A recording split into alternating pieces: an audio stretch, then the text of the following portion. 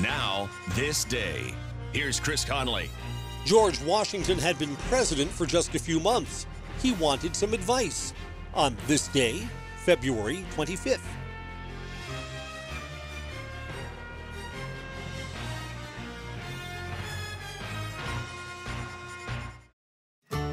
The Supplemental Security Income Program provides monthly payments to help meet basic needs, like putting food on the table, paying the rent, or buying new shoes for growing feet.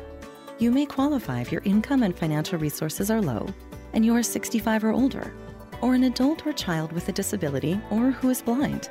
Call 1-800-772-1213 or go to ssa.gov/SSI to start to apply.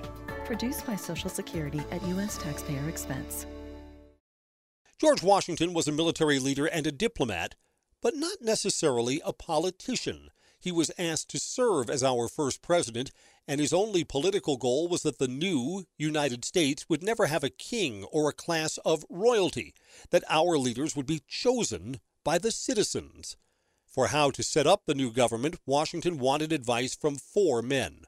From Thomas Jefferson, who wrote most of the Constitution. From Alexander Hamilton, who would manage the nation's treasury. From Edward Randolph, who would oversee enforcement of federal laws. And Henry Knox, who took over the military when Washington became president. They would all gather at Washington's Mount Vernon estate in Virginia to begin talking about how the federal government would work. It was the first cabinet meeting. On this day, February 25th, 1793. And on this day, who do you ask for advice? I'm Chris Conley.